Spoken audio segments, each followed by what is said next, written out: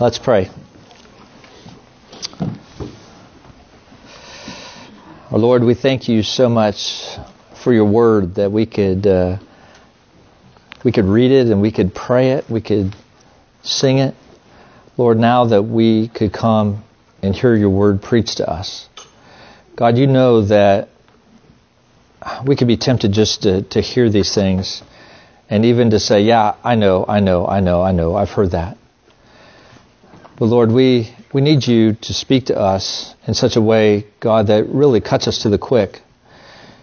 And we really pray that your Spirit would work through your word to even reveal the very motives of our hearts. But God, we need to be led all the way. And I pray that you would so work in us to not only know these things and to acknowledge them, but Lord, to repent of any sin that you might reveal to us and to walk in obedience. And Lord, having hearts of thanksgiving and praise for all that you have done for us. We just thank you and we pray these things in your name. Amen. So, have you ever had a conversation with someone where they ask you a question or they make a comment about your life that makes you feel uncomfortable? You know, because maybe they hit just a little bit too close to home. Now, you know, I think it's interesting. The Bible just lays out us as people just as we are. You know, shows us all the warts and shows humanity for what it is.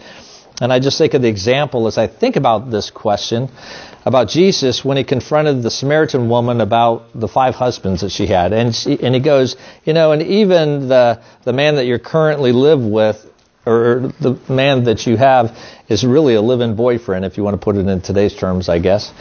And, you know, what did she do when Jesus brought that up?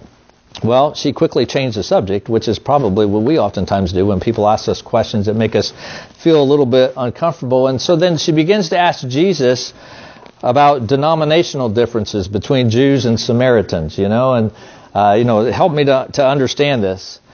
Well, that's what we oftentimes do when we are confronted with something unpleasant. You know, we change the subject. And that's sort of what happens here in the book of James. You know, when he confronts his congregation that he loves so much with their sin of showing favoritism. And so what do? They seek to sort of divert the attention from themselves to their pastor and really try to sort of justify their actions. You know, we sort of see that implied here in James. And it's as if they said, now just a moment, James.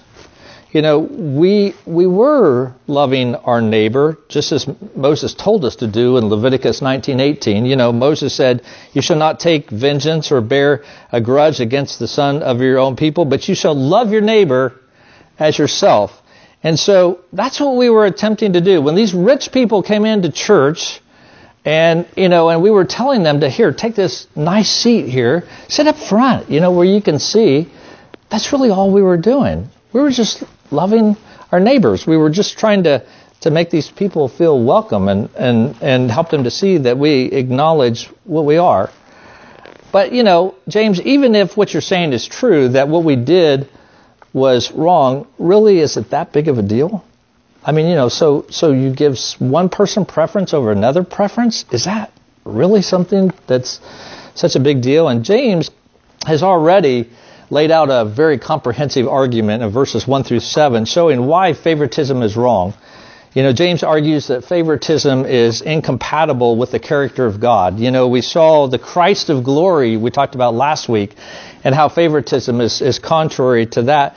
But also, favoritism is contrary to the gospel of Jesus Christ, to the salvation that we receive. God didn't come to, have preference with the rich people. Actually, God came to bring the gospel to those that are poor, those that are sort of outcasts, those that the world wants to sort of throw off to the side.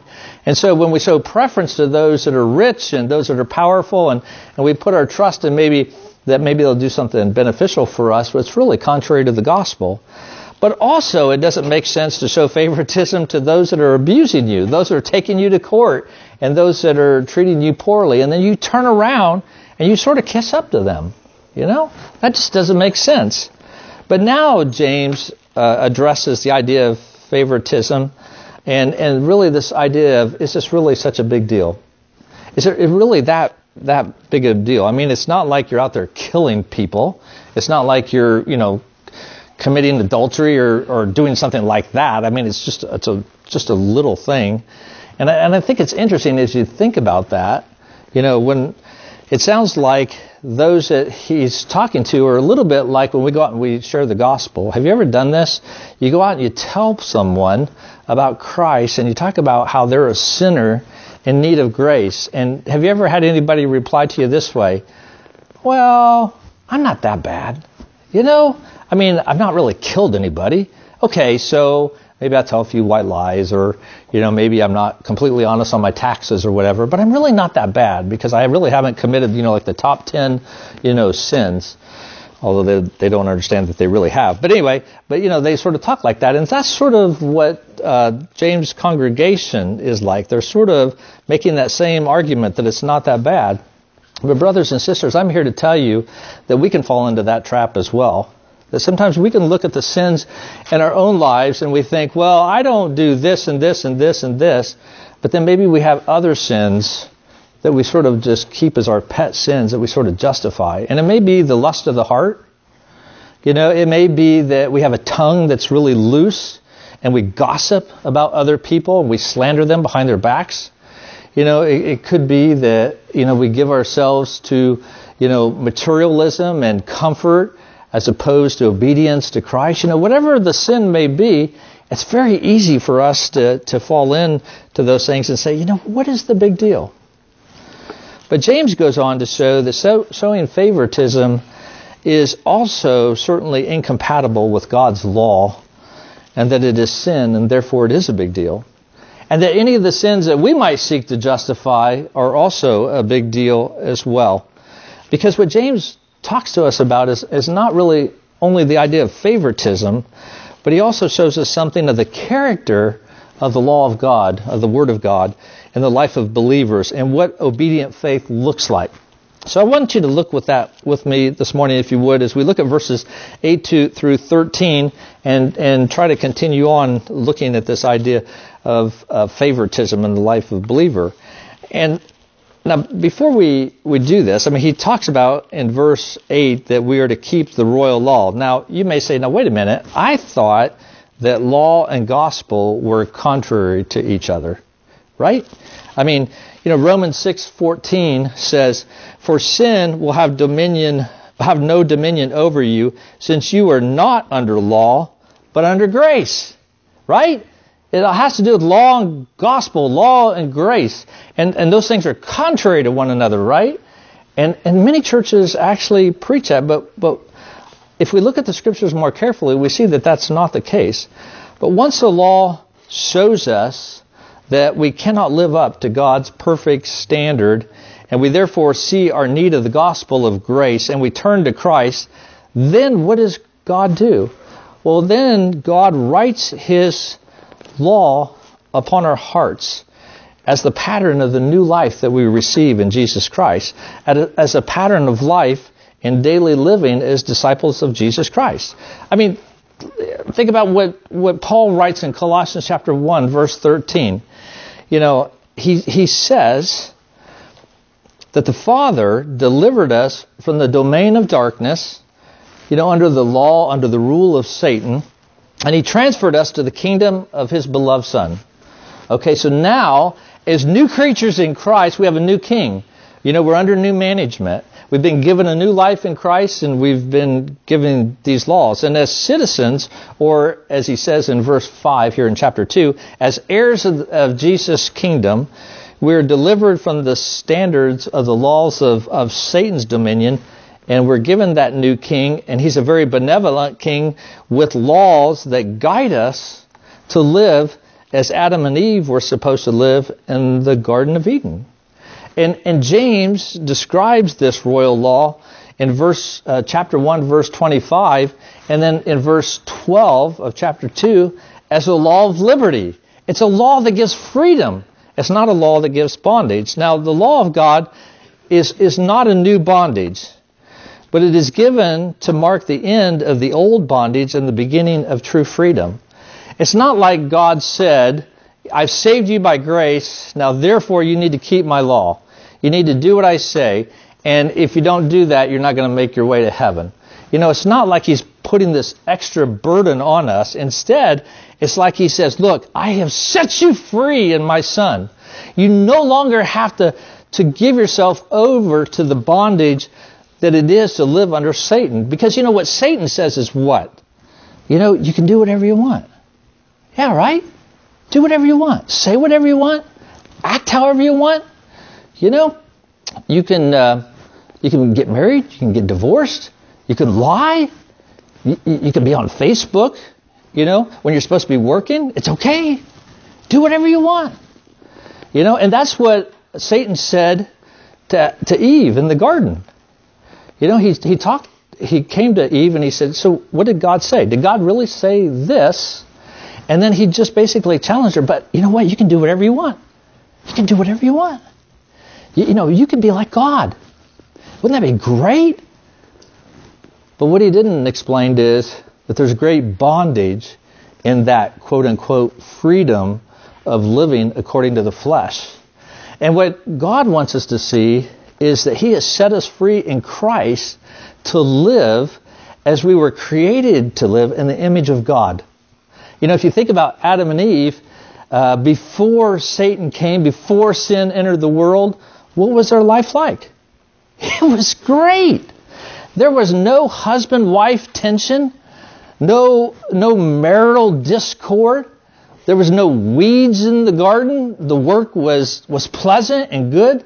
The relationship with God was awesome as God would walk with Adam and Eve in the cool of the day. It was wonderful. And then Satan comes and says, you want to be free? Do whatever you want. And then what came as a result of that? Marital conflict and tension. The husband who's supposed to care for his wife is now accusing her as being the one that causes his difficulty. Then he turns to God and says, God, actually, this is your fault because you're the one that gave her to me.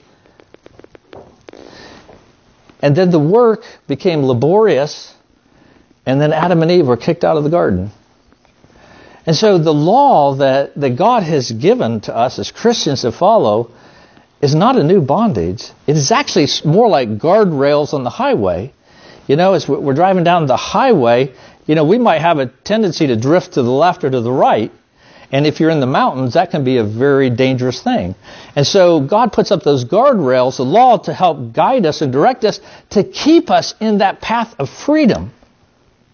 So we don't just follow our own desires, or we don't just follow the ways of the world, or we don't listen to Satan as he comes and he seeks to cause us to follow him. So the principle on which James now rests his teaching is that we have a law to obey.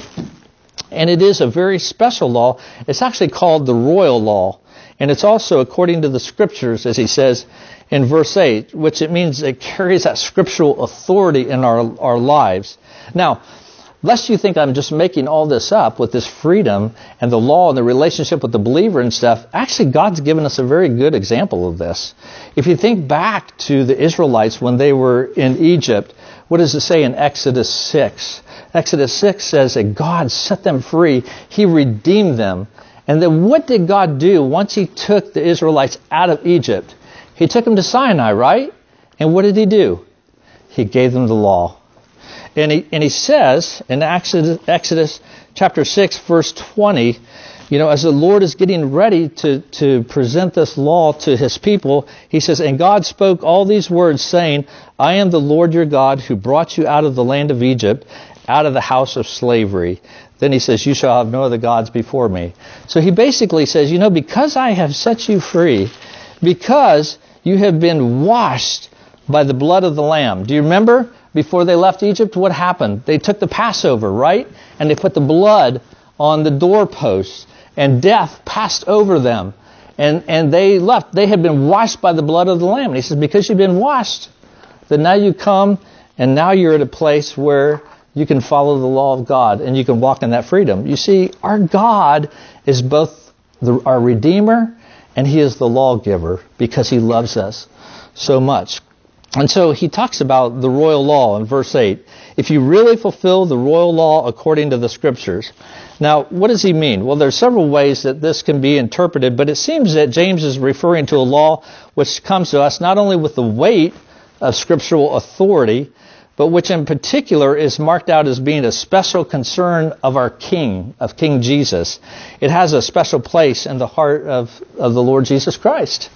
He says, you shall love your neighbor as yourself. You do well. Now, you probably recognize this. You know, Jesus quotes this in Matthew and in Mark as a summary of the second table of the law.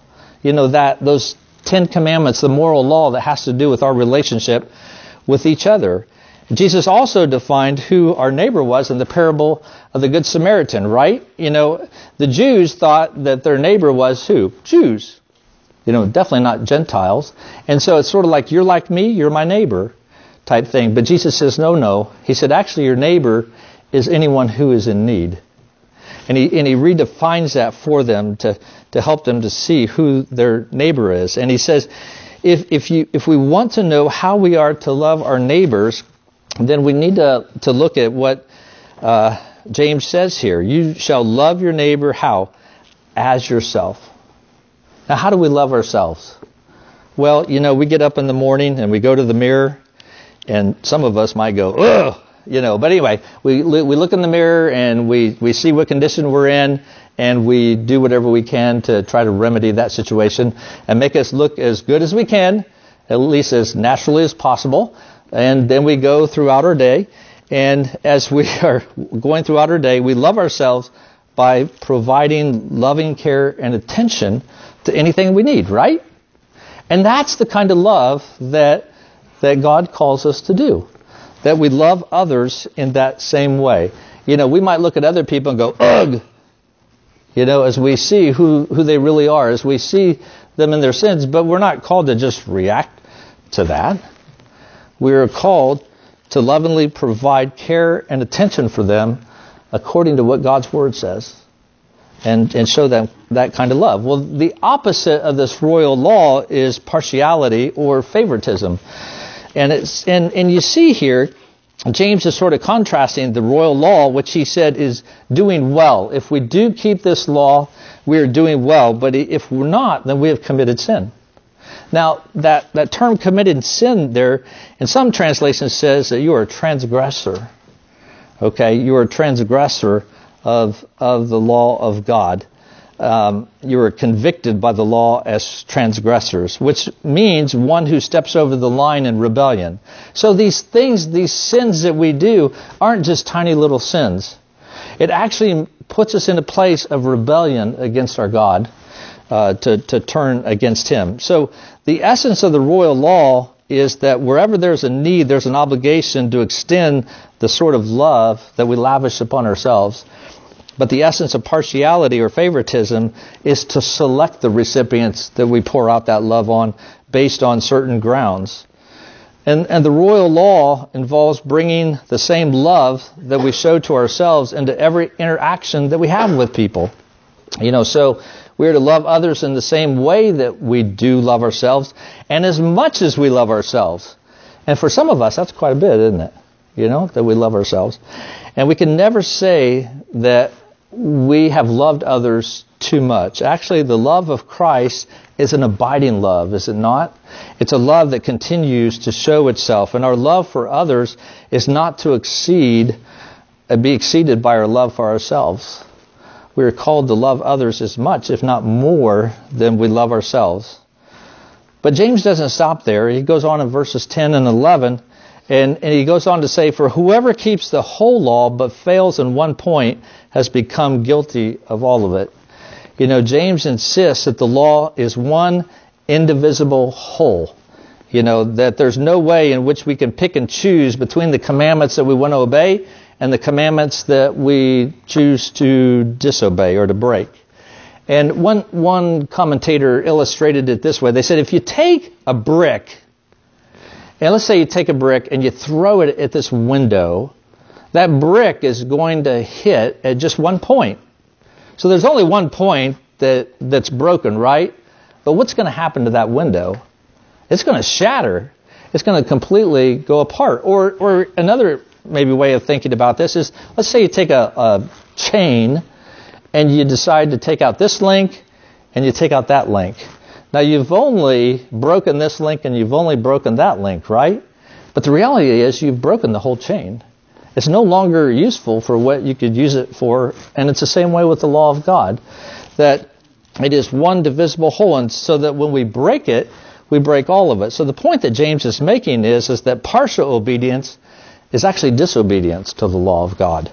Now, why does he say that? Well, he goes on in verse 11, and he says, for he who said, and what James is really doing is switching from speaking to the law and helping us to understand it's not just a bunch of individual regulations, but really it highlights the lawgiver. It really reflects the character of who God is. So the law was given to us not as a set of rules that we could break some and not break others, but it was really rules or laws that were given to us that reflects the character of our God. And so the thing which gives the law its indivisible nature is the character of God who spoke it. So this means that there's nothing arbitrary about the commands of the law. Each one reflects some facet of God's divine character. Neither is there anything in the law that's unnecessary or something that we could say, oh yeah, well, that doesn't really apply to us today, at least in terms of the moral law. And if the law is to be expressed the whole nature of the lawgiver, then each single precept has its place. Every law has its place. And to take away a precept from the law is to damage the revelation of God which he has given us in his law. So to say that one of the commands doesn't apply to me is to say that there is some aspect of the nature of God which doesn't matter as far as I'm concerned. And that's not true, brothers and sisters. And so that's why James says, you may think that to break just a little bit of the law isn't that big a deal, but it's really an affront upon the character of our God. But then he goes on and he talks about in verses 12 and 13 the mercy and judgment as well. He says in verse 12, so speak and so act as those who are to be judged under the law of liberty. Now, James here again, like I said, is using this term law of liberty or law of freedom in different passages, in chapter 1, verse 25, and here as well. And he says that we are to act as those who will be judged. Now, that's a reminder of the certainty of the judgment seat of Christ that's coming in 2 Corinthians chapter 5, verse 10. And it calls us to be careful and diligent of the life of obedience that we live while we're here upon this earth. I mean, how easy is it, brothers and sisters, for us to live life here on this earth with no thought to eternity and what's going to happen after we die? It's very easy. I mean, it's a lot like, being out in some parts of Kansas. Let's say you're heading out to Colorado, and it's pretty flat, right? And it's just very easy to sort of forget where you're at and just sort of become comfortable with your car. You sort of become one with your car, right? And you just sort of push down the accelerator more and more and more and more. And next thing you know, you're going 10, 15 miles an hour over the speed limit. And you just don't really think about it. Because, there's just a lot of nothing around. I shouldn't say nothing. Western Kansas is still beautiful. But, it's just pretty flat. And you're just sort of tooling along. But what happens if you look up ahead and you see a police officer sitting alongside the road? Now, I'm not a prophet nor the son of a prophet, but I would almost guarantee you that every person in this room would all of a sudden let off that accelerator.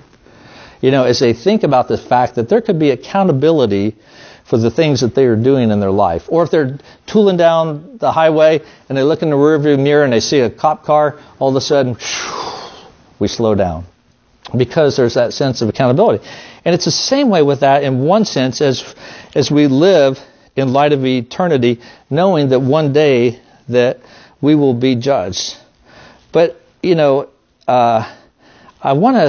do want to make the point, though, that as we stand before Christ, we know that we will not be judged based on our merit or our works only, but we will be judged based upon the blood of the Lord Jesus Christ. But still, we will stand before the one who has given us new life. And might this have an effect upon the life in which we live here, that we know that as we stand, we will stand before the Savior who suffered and died for every sin that we have committed because he loved us would that not cause us, even while we are here upon this earth, not to grieve Him, not to grieve the Holy Spirit, but to walk in obedience to Him? And then James goes on and he says, for judgment is without mercy to one who has shown no mercy. Mercy triumphs over judgment.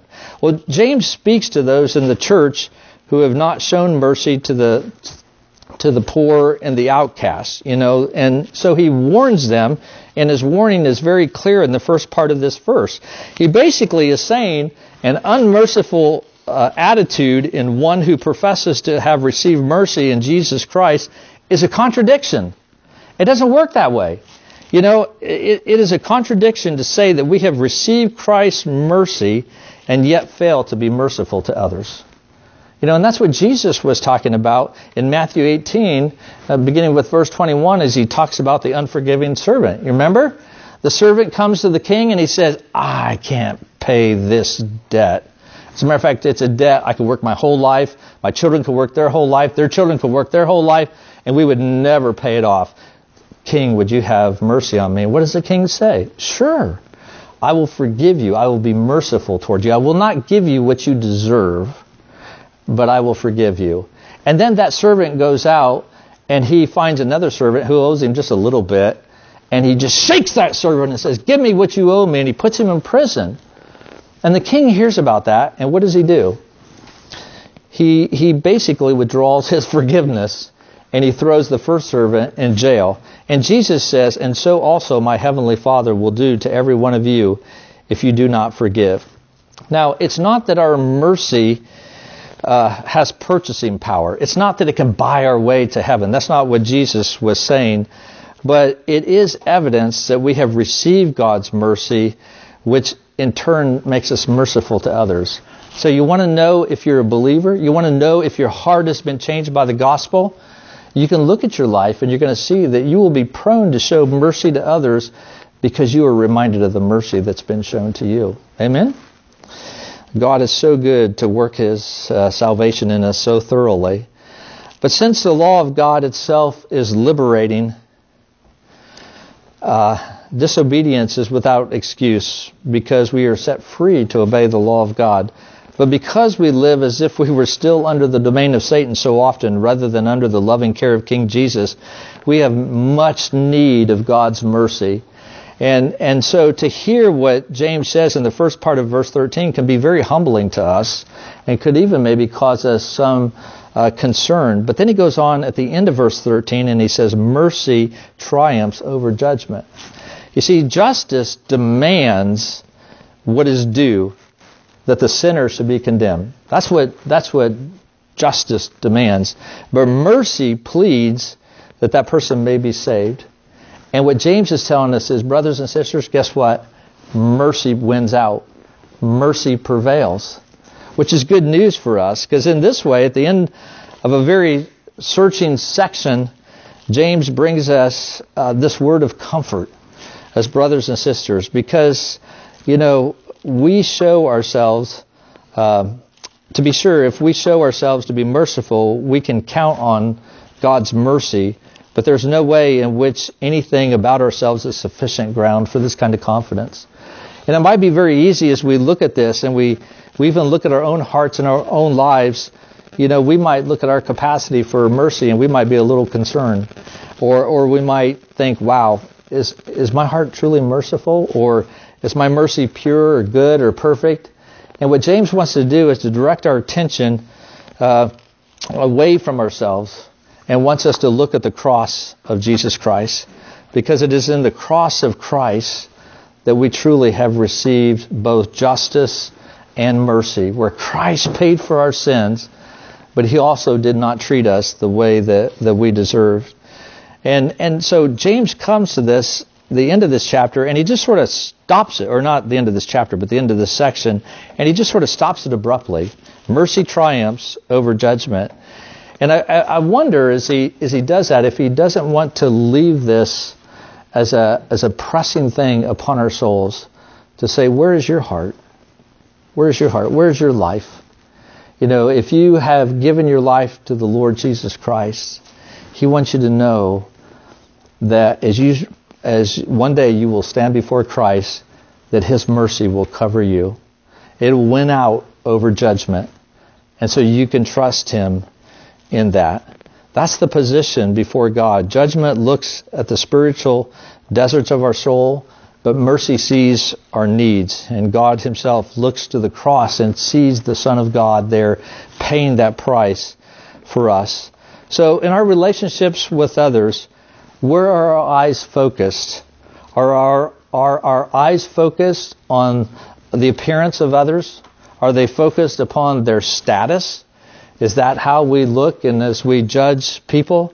Do we maybe look upon their sins and we make a judgment about them and we show partiality or we show favoritism based upon those things? Or brothers and sisters, are our eyes fixed steadfast upon the cross of Jesus Christ, where mercy has been shown to us that we might show mercy to others and love them as Christ has loved us. Amen? Let's bow our heads and have a time of silence as we contemplate the Word of God that's preached this morning.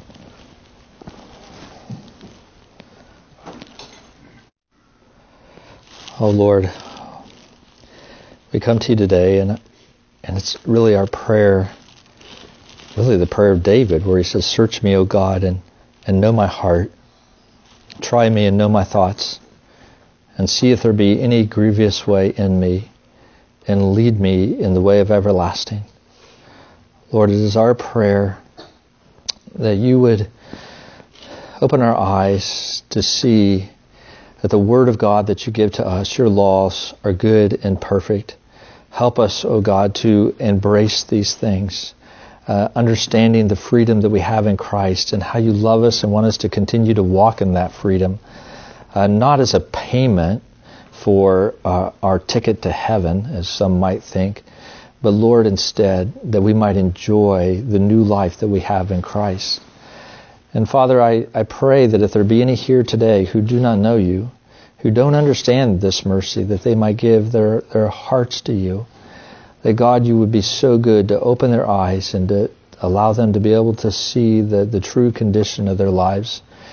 Lord, that they might turn to You and cry out to You as the God who shows mercy. We thank You, O Lord, and we pray these things in Your name. Amen.